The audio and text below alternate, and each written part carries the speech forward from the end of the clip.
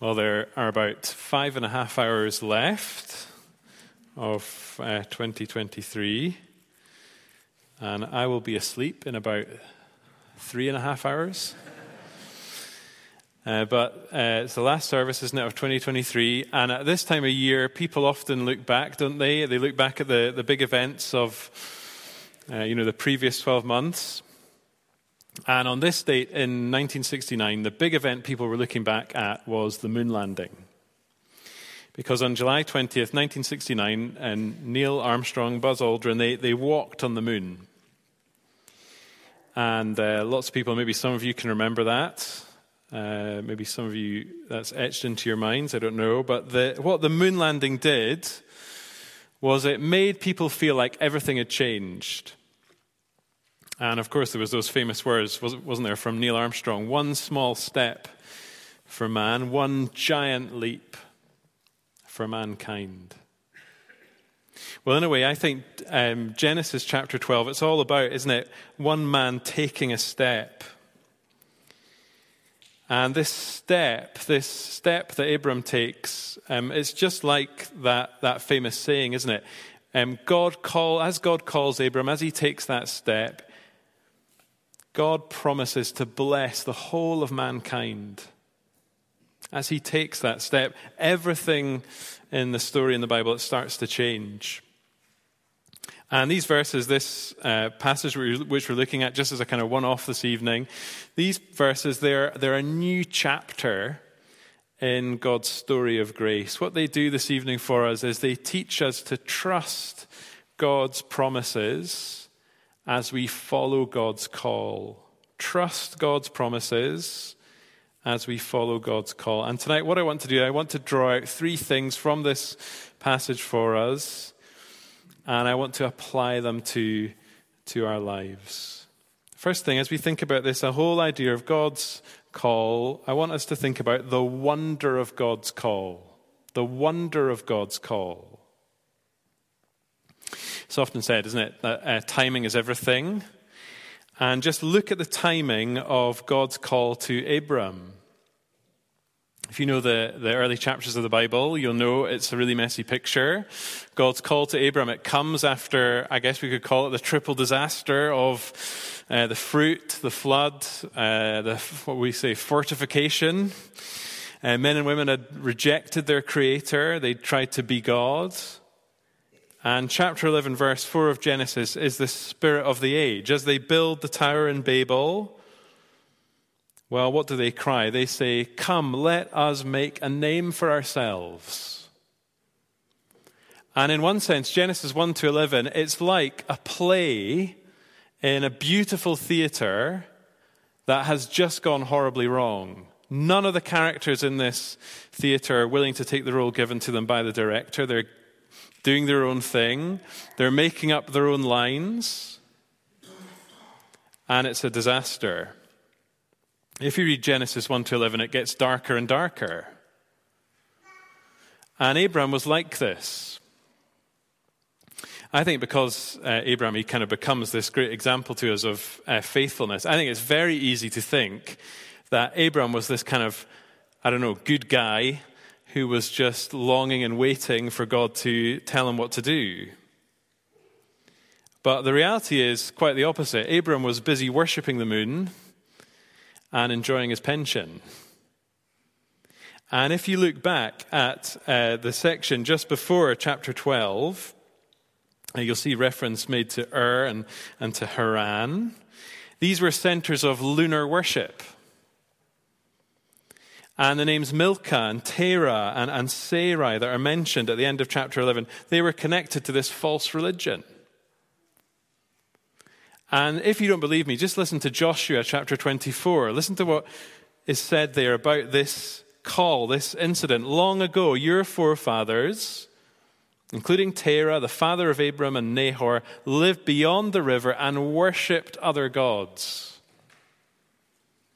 So Abram, this great hero of the faith, he began as an idolater.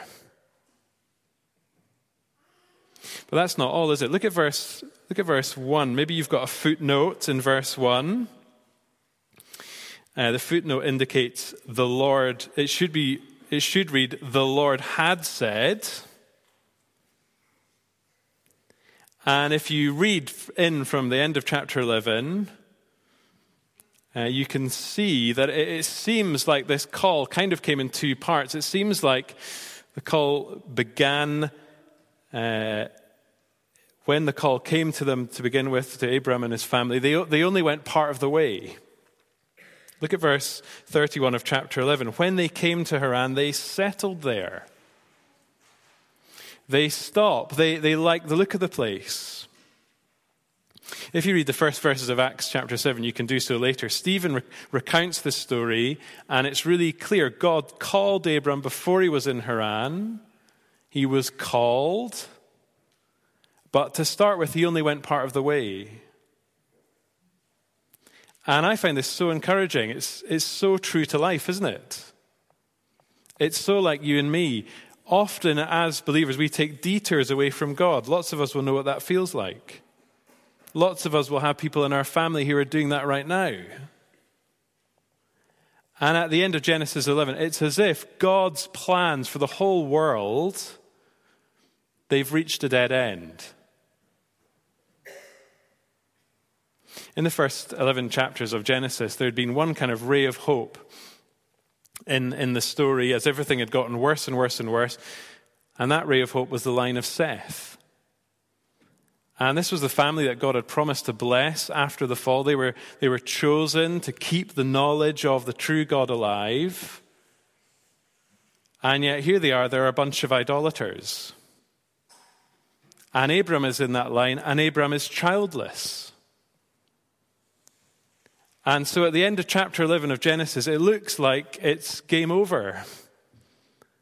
It looks like the candle is about to be snuffed out. God calls Abram when everything has gone wrong. And after the night of chapters 1 to 11, the sun, it starts to rise in chapter 12 as God calls him. And friends, this is so typical of the God of the Bible. God is always at work. God is always doing things when we don't expect him to be. God loves to work through people like Abraham. God loves to weave the lives of sinful people into his purposes. See, God has a dysfunctional family. God is a family that is full of people with all sorts of baggage. We often say that, don't we? We say, he's a guy, she's a person with baggage. Well, the church, God's people, we've got baggage, haven't we? God is often making plans to do incredible things, even when people in his family, people who are going to come into his family, are being disobedient. And God is still at work, even when his cause, even when his plans, even when his program seems to have come to a dead end, seems to have paused. Maybe you've gone for a job interview and maybe you've been lucky enough to hear someone say to you, we could use someone like you in our company. But the God of the Bible does the opposite of that, doesn't he? He loves to bring individuals into his family with really messy backgrounds. And it's just what Jesus says. You didn't choose me, but I chose you. Maybe tonight you're tempted to think that God is lucky to have you in his family. Maybe much more likely, I think, you feel the exact opposite. Maybe you feel like your life is falling apart. And maybe you look back on this year and there's a lot of failure. And maybe you think God must just be finished with you. Well, just look at his grace in the life of Abraham. Here's a God who can pick up people again, a God who can put them back on their feet, who can use you again. Here's a God who builds out of complete barrenness. Here's a God who loves to create something out of absolutely nothing. See, the God we meet in Genesis 12, he's the same God, isn't he, as the God we meet in Genesis 1. Here's a God in Genesis 12 full of stubborn grace, a God who rescues idolaters just like us. Listen to Peter in his first letter. He says this. He says, "You have been redeemed from the empty way of life of your forefathers." And Abraham would say amen to that, wouldn't he? So as we look at this call, there's wonder to it. But that's not the only thing. As we look at this call, we also see a second thing. We see the challenge of it. The challenge of it. The wonder of it. And the challenge of it. Well, this doesn't happen very much today with our 24-hour news cycle, but there was a time, wasn't there, when you might be watching TV, like some TV program, and suddenly an announcer would say, "We interrupt our regular programming to bring you this news flash." Always sounds better with a kind of American accent, that, doesn't it? Suddenly there would be some big event on the screen.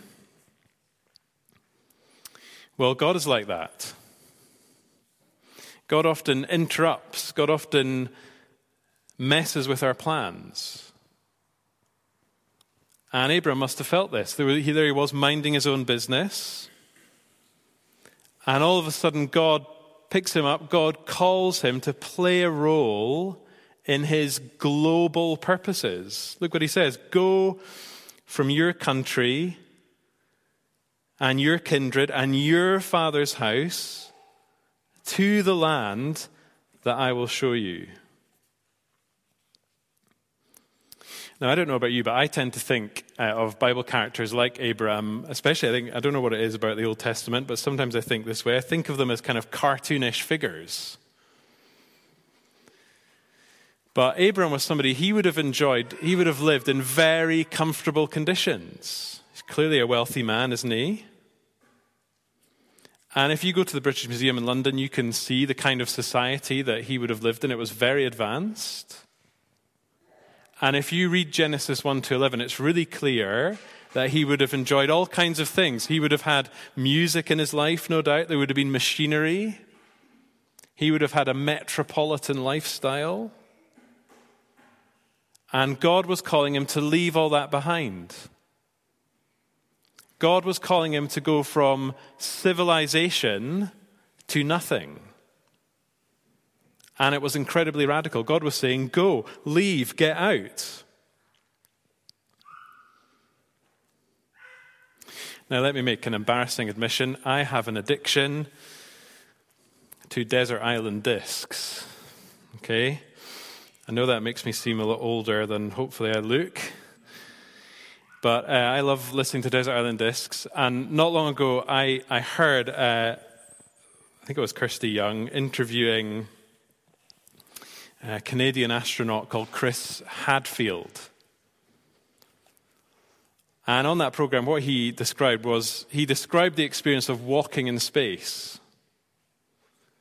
And he spoke about the amazing moment he had the first time he did that, about opening the hatch and just gazing down at this tiny, beautiful planet below where everyone and everything he loved was safe and sound. He described looking back at the terrible, terrifying blackness behind him and the terrifying, the exhilarating experience of stepping out into the unknown. It's awful, isn't it? And God's call to Abram was just like that. And God was calling Abram to leave behind all that was familiar, all that was safe, all that was comfortable. And in particular, at his time, to leave his father's house. That would have been a really big deal. Today, you and I, we do this all the time, don't we? We leave school, we go to university, that kind of thing. We leave home. Very few adults live close to their extended family, but not in Abram's day. In Abram's day, this would be incredibly radical. And he would have to trust God. He would have to rely on him.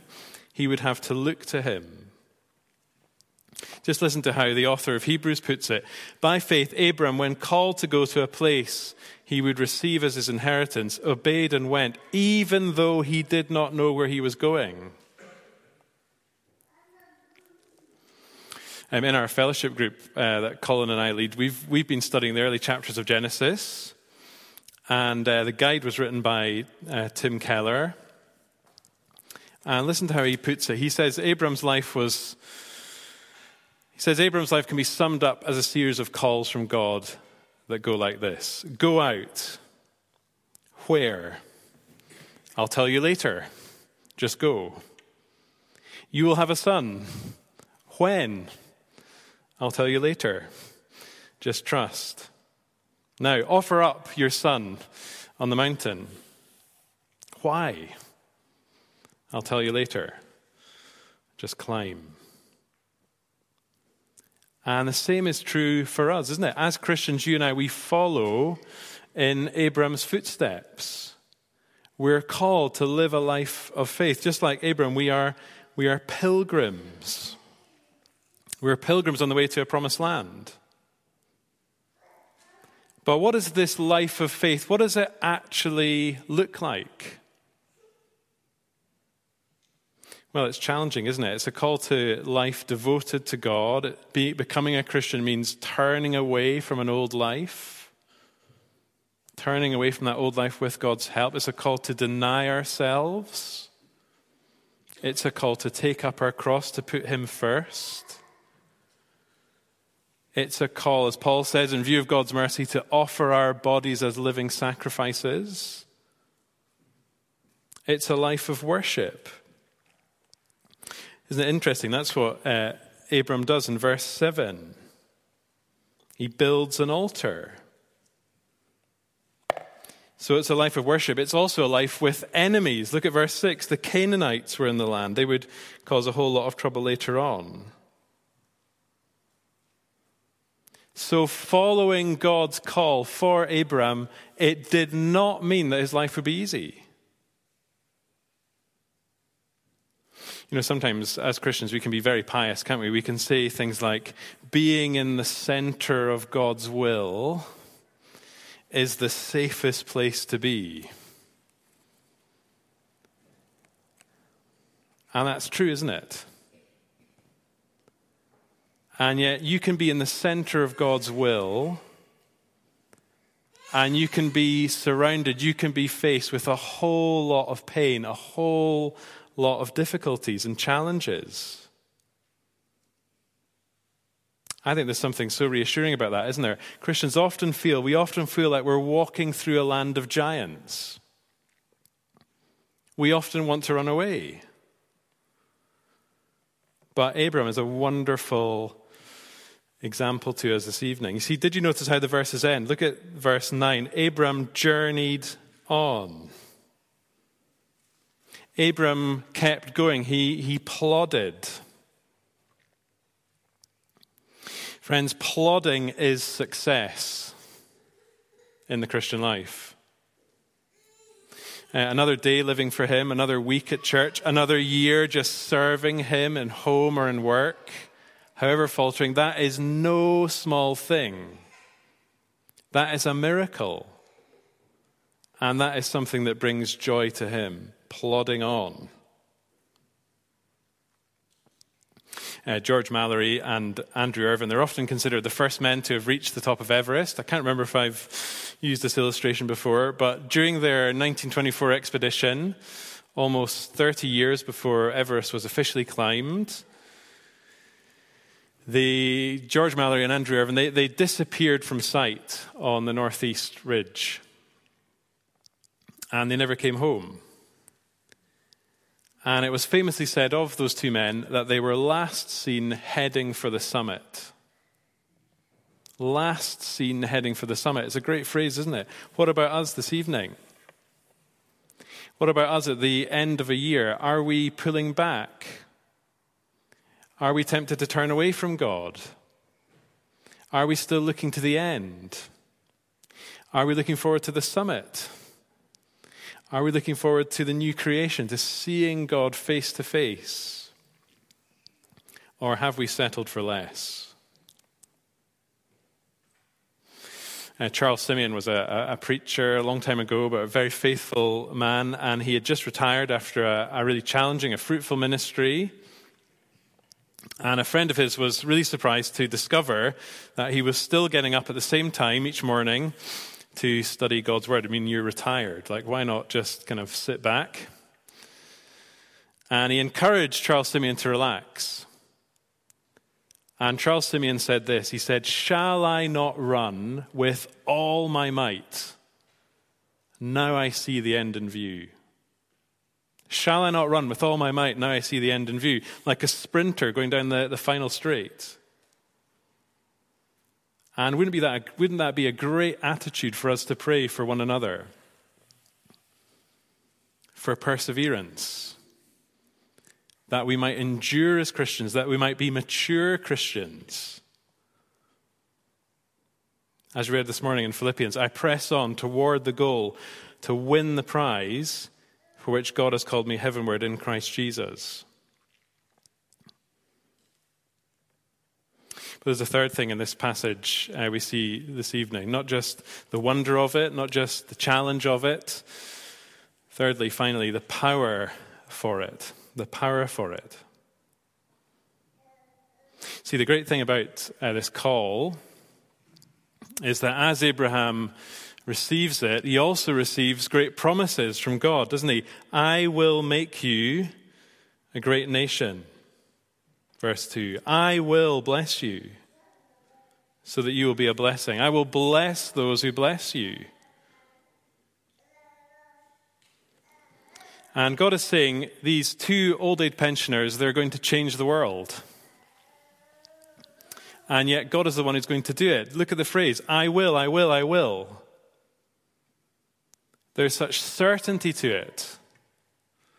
And look at verse 7. To your offspring I will give this land. This is what one writer calls God's quad promise. He's guaranteeing four things. He's guaranteeing a people, a place, a purpose. He's guaranteeing protection. And later on, he'd give even more assurance to Abraham, wouldn't he? He would tell him his descendants would be like the sand, like the stars. And this is always the way God works. God's word prepares us for God's work. God never calls us to follow him without backing it up with massive reassurance. See, Christians, we're people of the ear, aren't we? Not the eye. We walk by faith, not by sight. And yet, as we do, God gives us his promises every step of the way. And the power to live the Christian life, to follow God's call, it does not come from past experiences. It doesn't just come from our efforts. No, it comes from God's word, the Holy Spirit speaking to us, spurring us on, encouraging us. Listen to what Peter said in his second letter. God has given us everything we need for life and godliness through his great and precious promises. And this is what Abram discovered. He was far from perfect, wasn't he, if you know his story? And yet he learned that God could be trusted. He learned that nothing could stop God's plans. When you jump on the tube in London, or jump off the tube in London, there's a thing that you hear over the kind of, the announcer says something, doesn't he? He always says, mind the gap. Mind the gap. And in many ways, that's the Christian life, isn't it? Mind the gap between promise and reality. God has promised so many things for us as his people, and yet we're waiting for them. There's a gap. We're having to trust him. We're having to hold on to his word, even when life is hard. We're having to trust his plans. But just notice the scale of God's plan as we close. God doesn't just save Abram to be the head of a little family of faith. No, God has plans for the whole world. God wants to bless all nations. I love the title that Dale Ralph Davis, he gives for this section. He calls it this. He says, God so loved the world that he sent Abram. And God's people are always blessed to be a blessing to the nations. One of the features of communism in the 20th century was the need of that system. It was a very religious system. But one of the things that communism did was it demanded total conformity. It demanded uniformity. And in communist countries, there was a sameness, there was a blandness about things, about people. You saw it in the architecture. Buildings lacking creativity, just kind of box-like. But God is not like that. God loves variety.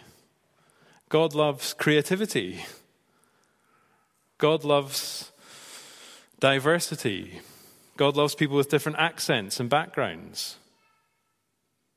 And fast forward from Genesis 12 to Revelation 21, well, what do you see? You see a great multitude.